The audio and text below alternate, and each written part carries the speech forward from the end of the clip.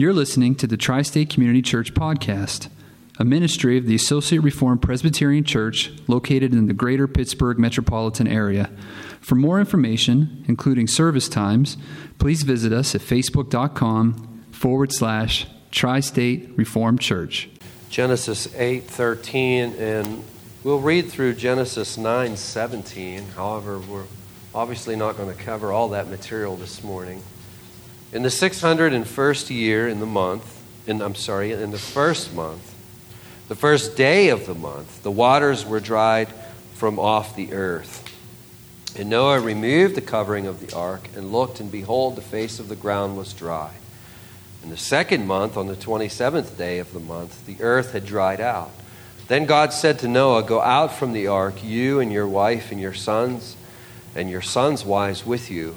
Bring out with you every living thing that is with you of all flesh, birds and animals and every creeping thing that creeps on the earth, that they may swarm on the earth and be fruitful and multiply on the earth." So Noah went out, and his sons and his wife and his sons' wives with him. Every beast, every creeping thing, every bird, everything that moves on the earth went out by families from the ark. Then Noah built an altar to the Lord and took some of every clean animal and some of every clean bird and offered burnt offerings on the altar. And when the Lord smelled the pleasing aroma, the Lord said in his heart, "I will never again curse the ground because of man, for the intention of man's heart is evil from his youth. Neither will I ever again strike down every living creature as I have done, while the earth remains, seed time and harvest, cold and heat, summer and winter, day and night shall not cease." And God blessed Noah and his sons and said to them, "Be fruitful and multiply and fill the earth. For the fear of you and the dread of you shall be upon every beast of the earth and upon every bird of the heavens, upon everything that creeps on the ground and all of the fish of the sea. Into your hand they are delivered. Every moving thing that lives shall be food for you. And as I gave you the green plants, I give you everything. But you shall not eat flesh with its life, that is its blood. And for your lifeblood I will require reckoning from every beast. I will require it, and from man. From his fellow man I will require reckoning for the life of man. Whoever sheds the blood of man, by man shall his blood be shed. For God made man in his own image. And you shall be fruitful and multiply. Teem on the earth and multiply in it." Then God said to Noah and his sons with him, "Behold, I establish my covenant with you and your offspring after you, and with every living creature that is with you, the birds, the livestock, every beast of the earth with you, as many as came out of the ark, it is for every beast of the earth. I establish my covenant with you, that never again shall all flesh be cut off by the waters of the flood, and never again shall there be a flood to destroy the earth." And God said, "This is the sign of the covenant that I make between me and you and every living creature that is with you, for all future generations. I have set my bow in the cloud, and it shall be a sign of the covenant between me and the earth. When I bring clouds over the earth, and the bow is seen in the clouds, I will remember my covenant that is between me and you and every living creature of all flesh. And the waters shall never again become a flood to destroy all flesh. When the bow is in the clouds, I will see it and remember the everlasting covenant between God and every living creature of all flesh that is on the earth." And God said to Noah, "This is the sign of the covenant that I have established between me and all flesh that is on the earth." Heavenly Father, we thank you and we praise you, O Lord, this morning for this word that we have just read, for this message that we've been studying. And we call on you, O Father, that you would be pleased to once again teach us, meeting each of us in our different places of understanding and growth. Father, you would bring to us everything that we need, as each individual here needs. Father, we know is your good pleasure, as our loving Father. Give to each of us, Father, what we need this morning. And Father, we pray as we prayed this morning that, oh Lord, we're not interested in just gathering more theological tidbits for our arsenal of theological tidbits. But Father, we do ask that we would encounter you in these pages, in these passages. That Father, we would see you and be given the arms to embrace you afresh this morning. We pray these things in Jesus' name. Amen and amen. If you look up the word aftermath in the dictionary, it's actually really an interesting word. I don't know if you've ever thought about it. I'm guessing that you probably have not.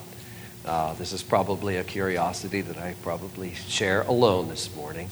But I think as I begin to discuss it, you will find it quite interesting. The word aftermath. We've all used it many times, haven't we? Aftermath. Look it up in the dictionary. You'll discover that it refers to the consequences or after effects of a significant, unpleasant event. I'll read that again. It refers to the consequences or after effects of a significant, unpleasant event.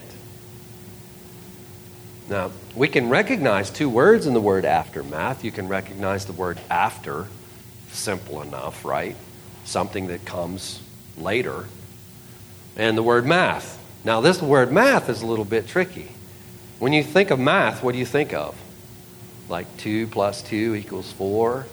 Like almost, it started out, I think, as slang for mathematics, but it's really come to be okay. I think the grammarians, the grammaticians, if you will, I think they're okay with it now. You can say math. It's all right.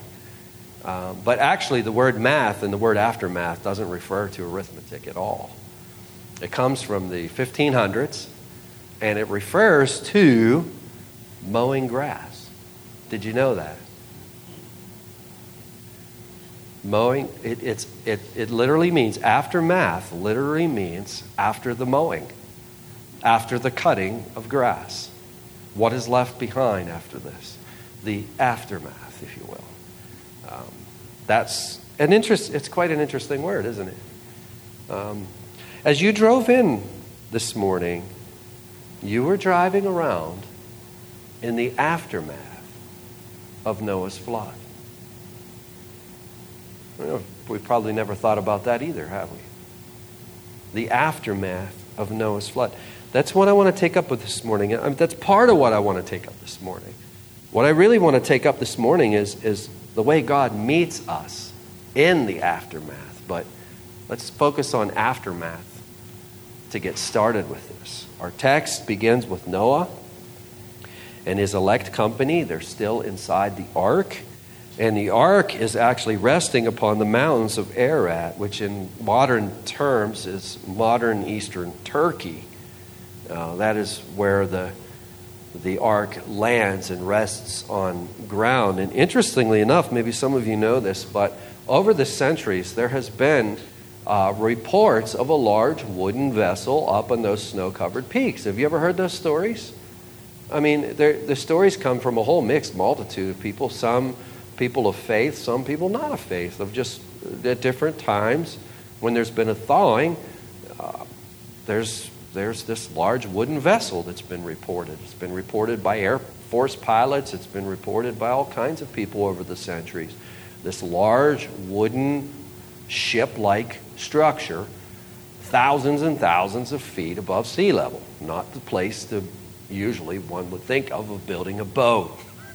Now, is this Noah's Ark? I don't have any idea if it's Noah's Ark or not. But there have been a lot of reports that there may be something to that. But back to our story. The waters have abated at this point, and you'll recall that at the height of the flood waters covered the mountains by almost 30 feet. If you look out the window and look straight down, I guess that's probably close to 30 feet. So we had that much water above the highest peaks. And last week I spent some time on verse 1 of chapter 8, where God remembers Noah and the animals, and he caused, quote, the wind to blow over the earth, and the water subsided. So here we're seeing that the water's not simply evaporating by natural causes, but that God is actually hastening the project. He's hastening the water. What do you do with this much water? I could speculate on why God is doing this, but that would be complete speculation. Maybe if our attentions, if we're all up to it, maybe we could offer some comments on that, but we'll see. But if you look at chapter 8 and verse 3, we're told at the end of 150 days, the waters had abated. And in verse 4, on the 17th of the 7th month, the ark came to rest on this mountain. The waters continued to recede until the 10th month. Then the mountaintops could be seen. Now, interestingly enough, the elevation of Mount Ararat is 16,800 feet above sea level. It's pretty high. And it's really hard to fathom this much water. For some of you who are interested in this kind of stuff, hopefully there's at least more than one of us this morning. At sea level, there's approximately 14.6 pounds per square inch of pressure against our bodies at sea level. Our bodies are designed for that. We don't really experience hardly any of that. That's at sea level. Now, as you go down in the water, as we all know, that pressure increases. It increases by the weight of the water. And the formula that scientists have discovered is that if for every 33 feet you go down, the pressure increases by 14.6 pounds per square inch. And the 14.6 pounds per square inch is referred to as 1 atmospheric. And I'm seeing on your faces you're not as wild about this as I am. But I'll get to a point. You're giving yourselves away. Approximately, for every 100 feet we go down, this pressure increases by 44 pounds per square inch. That's for every 100 feet. Now, if my math is correct, the average elevation of Turkey, let's start with Turkey. The average elevation of Turkey ranges from 2,000 to 6,000 feet. Okay, this is post-flood. I don't know what it was pre-flood, but post-flood. That's nearly 11 to 15,000 feet below the flood's surface. Now, if you were standing on the ground during the flood, you would be underneath pressure that would range between 4,800 and 6,600 pounds per square inch. That would be the pressure that would be upon your body if you were on the ground while the flood took place. Here in Hancock County, again, this is post-flood. We don't know what it looked like before the flood, but right here where we are in Hancock County, the height above sea level ranges from about 600 feet to 1,600 feet. So it's about a 1,000 foot difference. I'm going to guess we're probably closer to the 600 feet here in Chester, being we're so close to the river. If that's the case, to be standing right where we are, say on Carolina Avenue, or even down by the riverside in the park, we would have been under a staggering pressure of about 7,000 pounds per square inch. That would just simply be the pressure of the water of this flood pressing down upon us. It is tough for us to imagine this kind of atmospheric pressure. I call this to your attention this morning only to explore this question. When the waters had receded, when the waters had abated, when the water was gone, what did Noah see when he got out of the boat? I'm only talking about one aspect of this flood, just the simple pressure on the surface of the ground as a result of all of this water. That's only one aspect. We haven't talked about the wind. We haven't talked about when there's a flood, you see what it does to the topography of the earth and all the things that it does. What did Noah see when he come out of the boat? I mean, did he recognize anything? Did Noah even know where he was? How would you know where you were? I suppose the only clue we would have would be the stars. That's how the ancient mariners would navigate the seas, by way of the stars. Maybe Noah had that information. I mean, in the aftermath of this, where is home? And for that matter, does it really matter where home is? You can't trespass. There's nobody to trespass against. there's no people. There's no one. There's no nations. There's no towns. There's no villages. There's no life except what comes out of the ark. Now, many of our depictions of Noah's flood are these little happy children scenes where everybody's waving out of the boat and there's happy music going on in the background. Really? I mean, this is completely out of touch with what's really happened. If we got a news report today that 100,000 people were killed this afternoon, our hearts would be heavy. But what if you got a news report that all of but 8 people were killed? Where would your heart be?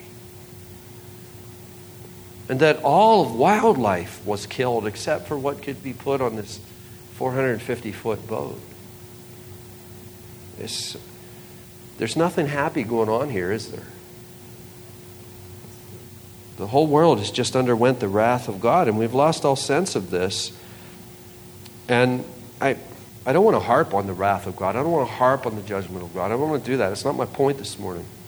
But one of my points this morning is to do this, is to announce the very power of God, the very power of the Father. Because I think one of the reasons why there's so much disrespect for God and disrespect for the Father is because we don't know nothing of His power. But 7,000 square inches, 7,000 pounds per square inch. Well, that says something of the power of God, doesn't it? That says something of the power of God.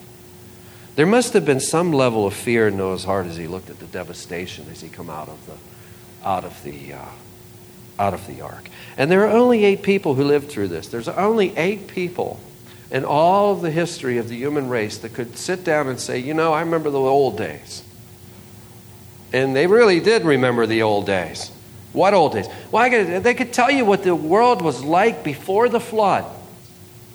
And they could tell you, obviously, what the world is like now. And they could offer you some type of comparison between the two. I would really like to hear that, wouldn't you? What was the air like? What was it like to just breathe the air? There had to have been something in the air that's not in the air now. There's a lot of stuff in the air now that we probably shouldn't be breathing. That might be why we don't live to be 900 years old anymore. But what was the air like? What did an apple taste like? What was it? Were there mountains? What kind of plant life went extinct? I mean, even now, plant life goes extinct. Some of the plant life that's nearly extinct is really remarkable. What didn't survive? There's so many questions I would love to ask. One year, I was traveling with David Johnson. Some of you have met David. He's a wonderful pastor up in the North Hills. He's now retired. Wonderful, wonderful man. It was myself, it was David, and it was Brian Tritt. Some of you know Brian.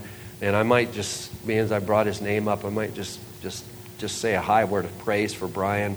Brian has served us for more than 10 years. He's been part of this ministry for all this time. He was part of our discerning whether to plant this church or not. And he has been involved behind the scenes where no one can see. He serves as our treasurer. He serves as one of our elders. He's actively involved in a church in Youngstown. That's why we don't see him every Sunday. But Brian was with us on this trip. And we were going to Synod, which meets in Flat Rock, North Carolina. And we're traveling through North Carolina, talking, visiting, really looking forward to Synod, when all at once the car went silent. We went completely silent. Nobody said anything, because we had come just immediately upon one of those swatches. That was the year that those tornadoes had gone through the Carolinas, and we're just going along, and all of a sudden we're looking on both sides of the highway, and there literally is nothing on either side of the highway for like a mile. Nothing save little stumps of trees. The trees themselves were gone. It was just these stumps, and they were twisted. And our hearts, we were stunned. And like in the distance, we could remember seeing from going down there in previous trips. It's a little dealership that sells semi-trucks. There's no trailers there, but there's these semi-tractors. They're big. And they're like all piled up on top of each other. And from a distance, they were mangled and toppled on top of each other to such a degree that from a distance, they looked like fake movie props. They didn't look like they were real until we got closer and closer and closer to them. And we saw that they were indeed real. And we talked with some folks when we got to Synod, and we couldn't even speak for a good long while in the trip. And in talking to some folks down at Synod, we learned that an F4 tornado had rolled through there, which is it's not the most powerful tornado, but it's a very powerful tornado. I'd seen film footage of the storms, but film footage does not capture the trauma of the aftermath. Not like when you see it in person. It doesn't, does it? Not like when you see it in person. Not like when you're there. If the damage of an F4 could leave us, the three of us, speechless, what was Noah's reaction when he stepped off the boat? I don't know.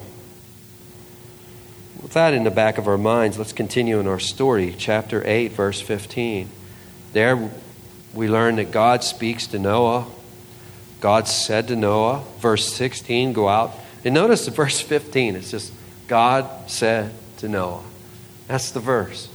I think it's that the silence is broken. You remember I argued in a previous message that for the most part, God was silent in that year that Noah had spent in the ark. But here we see God speaks to Noah. Verse 16, God says, go out from the ark, you and your wife and your sons' wives with you. Now, God had been preparing a place for Noah, and now the time has come for Noah to exit the ark. Now, they leave the ship that took so long for them to build. They leave the ship that had been their refuge and home for the last year, and Noah and his family are now walking about in the aftermath of the judgment of the entire world, aren't they? And again, what they saw must have been unimaginable. Verse 17, the Lord instructed Noah to bring out all of the animals that they may swarm on the earth and be fruitful and multiply.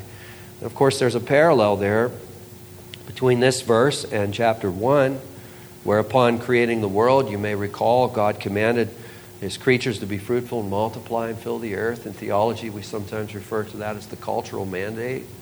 I toyed around with preaching a sermon just on all the parallels between Noah's flood and the first chapter of Genesis. There's a number of remarkable parallels between creation and God's recreating, in a sense, after the flood. I haven't done that yet, and maybe we'll do that.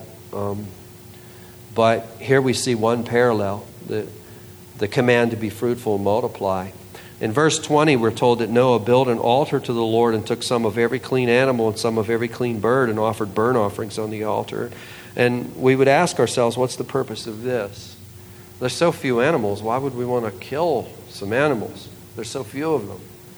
But the idea here is that man's heart hasn't changed. I mean, the flood was quite effective in judgment, but no flood, even as powerful as it was, could change the human heart. And if you look at verse 21, here the Lord reacts to Noah's offering. And we're told there that when the Lord smelled the pleasing aroma, the Lord said in his heart, I will never again curse the ground because of man, for the intention of man's heart is evil from his youth. You see, that hasn't changed. Noah, his wife, his sons, and their wives have been saved. 8 people. There are only 8 people in all human history who could tell you what the pre-flood world was like in comparison to the post-flood world. But there's one thing that they would tell you has stayed the same, and that's the fallen human heart. That has stayed the same. And this truth brings us face to face really with the heart of the Father. It's not as if the Lord searched the earth and found 8 sinless individuals to save. That's not what he did. It's not as if the Lord searched for 8 people who deserved to be spared. That's how we would talk today. That's not how we would have talked 100 years ago. We wouldn't have talked like that. Today we would very freely talk, well, they deserved it. They built the boat. They deserved all that. It's the way we talk today. It's what we hear all day long. We wouldn't have talked like that 100 years ago. We had more sense 100 years ago than to talk like that. But that's how we talk today. The Lord did not find 8 people who deserved to be spared. And here we see sin has crossed the barrier. Sin has come from the previous world into this one, hasn't it? And it's crossed by way of these 8 people. The flood did not save these 8 people. What saved these 8 people? And what did it cost to save these 8 people? I mean, there's only 8. And they're really, if we want to measure them by a horizontal standard, we want to measure them by one another, they're really righteous people. They've been serving the Lord. Very, very righteous. But what did it cost God to save these 8 people? Well, the flood was unable to do it. The flood was unable to purify the heart. 7,000 pounds of force was unable to do it. It took something that was a lot more powerful than that to purify these hearts. And that something had to be more effective even than that. The clue for us is in this little phrase, the Lord smelled the pleasing aroma. Have you ever been puzzled by that phrase as you've read the Bible? Because it doesn't, flesh burning doesn't sound like a pleasing smell to me. And this phrase occurs on a number of occasions in the Bible, doesn't it? You read it over and over again as you read the Bible, especially in Leviticus and Numbers. It comes over and over again that the Lord smelled the pleasing aroma. What is pleasing about this? How is the Lord pleased by this? Well, what's pleasing about it is what it points to. It points to the atonement that would be made in Christ Jesus. It points to a innocent party going in place of guilty parties. That's what's pleasing to the Lord. It points to the greatest sacrifice that would ever be made, a sacrifice that the Father would offer to undeserving sinners like ourselves, doesn't it? But notice there's something else here. Notice the Lord makes a promise. He says, I will never again curse the ground because of man, neither will I ever again strike down every living creature as I've done. And while the earth remains, seed time and harvest, cold and heat, summer and winter, day and night shall not cease. Now, I have to offer this. Let's never read these verses and come to the conclusion that God is trying to make something up to us. I have a fear that some might read that in our present state of pride and maybe read that, okay, God's now going to make it up to us. Please, let's not go there. God owes us nothing. We deserve nothing but judgment. And someone might say, well, Rick, you say that all the time. And that's really dark. Why do you say that all the time? Because that's really, really dark. And I know it sounds dark, doesn't it? Do you know why it sounds dark? It's because it is. It is dark.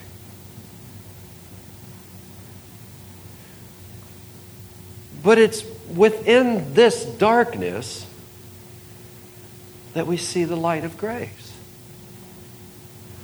Without this darkness, you don't see the light of grace.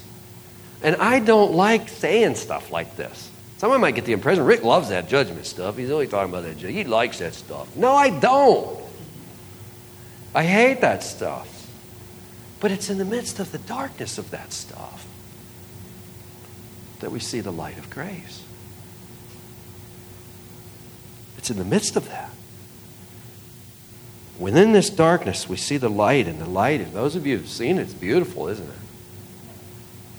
It's beautiful. There's 3 promises that God makes here. They're all of grace, and they're meant to comfort us in the aftermath. I'm moving to the second part of the sermon, that He meets us in the aftermath. First, God promises never to curse the ground because of man. What is meant by this is explained at the end of chapter 9, verse 11. Here's a good way to remember this verse, 9:11. You like that? 9:11. Go to 9:11. The Lord says, never again shall there be a flood to destroy the earth. God is promising with a covenant promise never again to send a worldwide flood. And this is one of the many reasons why I believe it was indeed a worldwide flood. Because we have floods every day somewhere. If it's just a localized flood, what's God promising? He's never going to send a localized flood that will curse the ground. Well, that happens. It's probably going to. I presume that happens probably most days somewhere in the world, doesn't it? A hard rain comes and something gets flooded. But in terms of a worldwide flood, that's never happened. It's never happened since, nor will it ever happen, because God has promised not to do it. So, second, God promises never to strike down every living creature with a worldwide flood. And third, he promises season of seed time and harvest, winter and summer, day and night. And we're told that this promise is not only for Noah, but also for his children. Every one of us is a child of Noah. We all have a common ancestor. You know, we should get on the genealogy commercial and say, well, we're all, you know, we got somebody that's older than all the guys you're talking about, and we don't need a DNA test to get to this. Noah is our father. We can even go back further than Noah and say Adam is our father, couldn't we?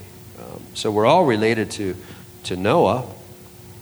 And the covenant, we're told, is with all living creatures. Verse 12 tells us that of chapter 9.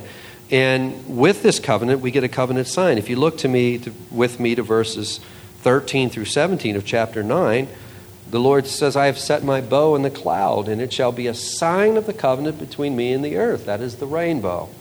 And when I bring clouds over the earth, and the bow is seen in the clouds, I will remember my covenant that is between me and you and every living creature of all flesh, and the water shall never again become a flood to destroy all flesh. When the bow is in the clouds, I will see it and remember the everlasting covenant between God and every living creature of all flesh that is on the earth. God said to Noah, this is the sign of the covenant that I've established between me and all flesh that is on earth. We could preach a whole sermon just on this rainbow. Easily. But let's put this together. I've really kind of saved the application for the end on this one instead of just doing it as we go along. Let's put this together. The title of this message is Meeting Us in the Aftermath. Meeting us in the aftermath. We all drove in this morning in the aftermath of the flood. We've not ever known anything any different. We didn't live prior to the flood. This is all we've ever known. These rolling hills and the way things are, this is all we've ever known. But let's look at it a different way from now on. We need to understand that this is all the aftermath of Noah's flood. And furthermore, we see how the Lord meets Noah in the aftermath. He tarries. He doesn't allow Noah to exit the ark until a certain time has come. The Lord is working to abate the waters and remove the waters and dry up the ground. He doesn't signal Noah to leave the ark until a certain time. That's something a father would do, isn't it? You stay there until I tell you can come out. Is it to be mean? No, it's not safe yet. You need to stay in a boat just a little longer. That's exactly something a father would do. It's meeting Noah in the aftermath. Secondly, God makes a covenant with Noah and all of us never to flood the earth. Third, he gives us the beautiful covenant sign of a rainbow. And fourth, he makes use of repetition. Now, what do I mean by that? Here I want to point to the structure of the text to reveal something. I think the very structure of our text reveals a lot about the Father. What do I mean by that? This is what I mean by that. When the Holy Spirit inspires the biblical author to record stories, he always does it with a certain conciseness and succinctness that actually is amazing. Have you ever been amazed at how many things can be said with one single sentence of Scripture? I've preached whole sermons. In fact, I've preached multiple sermons on a single sentence of Scripture before. So much is said sometimes in one single verse. And when God tells stories, he doesn't ramble on. The stories are often very short little stories, aren't they? But not Noah's flood. Have you ever noticed that it's like long, isn't it? In comparison to all these other stories. When I was thinking originally about Noah's flood, I actually was thinking about taking the whole text, maybe preaching 1 or 2 sermons on Noah's flood and keep on moving. And the more I kept working on it, the more I kept looking at it, the more I kept saying, there's something really remarkable here. There's a lot of repetition. I mean, the same thing is being said over and over and over and over again. Why? Let's ask the question, why? Because God is a father. And this isn't a happy event. God doesn't show up with a cell phone with a little happy song on it and say, here you go. This is a horrible event that has taken place. He doesn't show up with a little boombox with a little CD in it. This is a horrible event that has taken place. And God is repeating himself over and over and over again. Why? That's exactly what we do with our kids, isn't it? When something has happened, we reassure them and reassure them and reassure them and reassure them. Do we not? And that's what God is doing. That's exactly what God is doing here. Why does he do it? I believe it's because of the trauma. The trauma. The work of a loving father meeting his children in the aftermath of a catastrophic event. That's what we have here. That's what God is doing here. That's what the Father is doing here. Now, let me take this application one step further. We live in the aftermath of the flood, right? That's easy to see, right? But we actually live in the aftermath of something even more catastrophic than the flood. It's so catastrophic that actually the flood has come as a result of that catastrophe. And what catastrophe do I have in mind? It's the catastrophe of the fall of mankind. I want to thank you. Not all of you are here this morning, but I want to thank you. And I wrote this yesterday morning, this little section here of my sermon. I wrote the words, I want to thank you.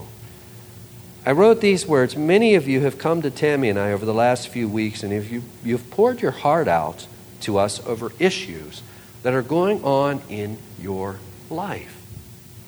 And first of all, I want to thank you for doing that.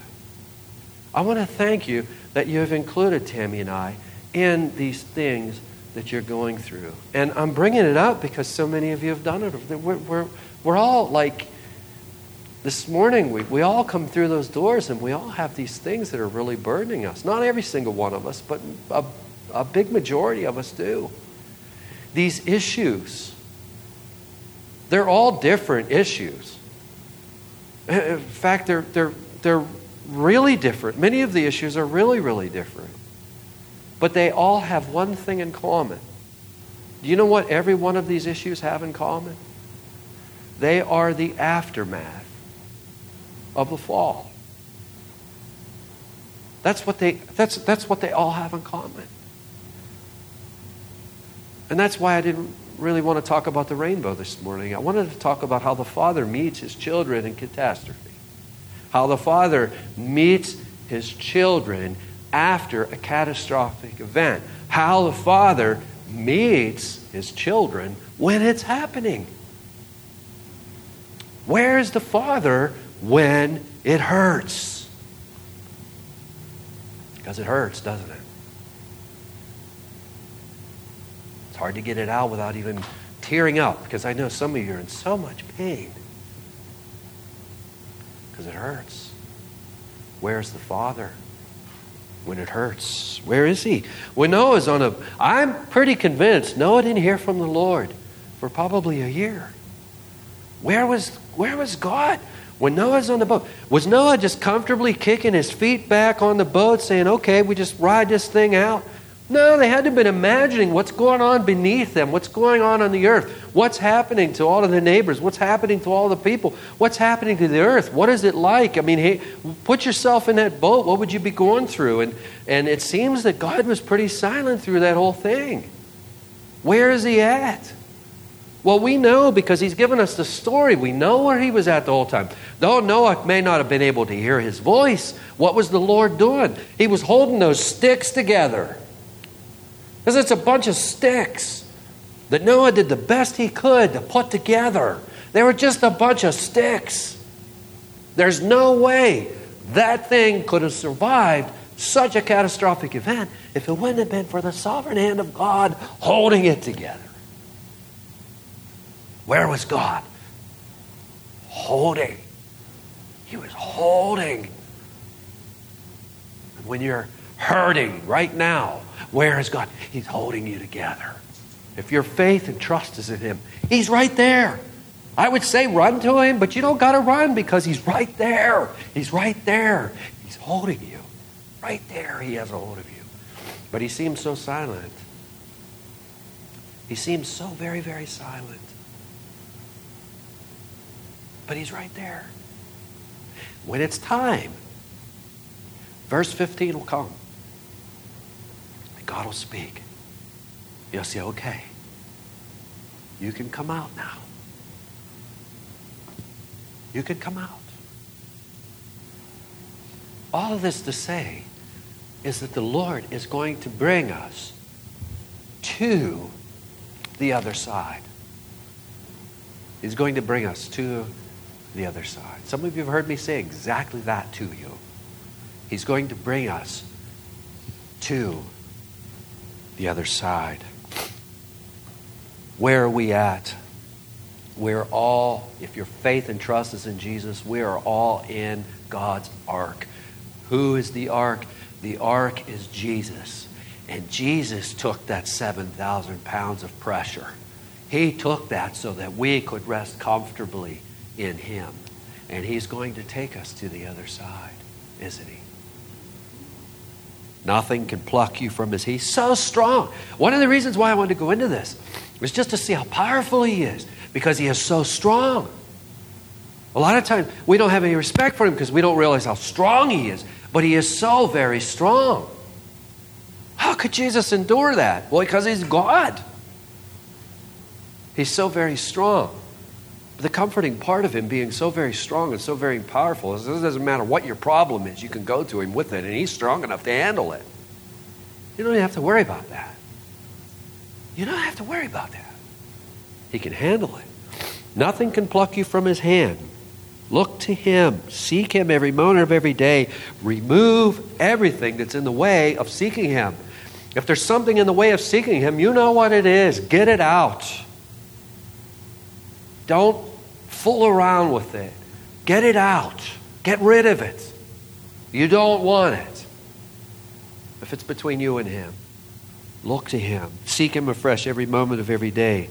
Remove everything that's in the way and enjoy Him. And lastly, trust Him.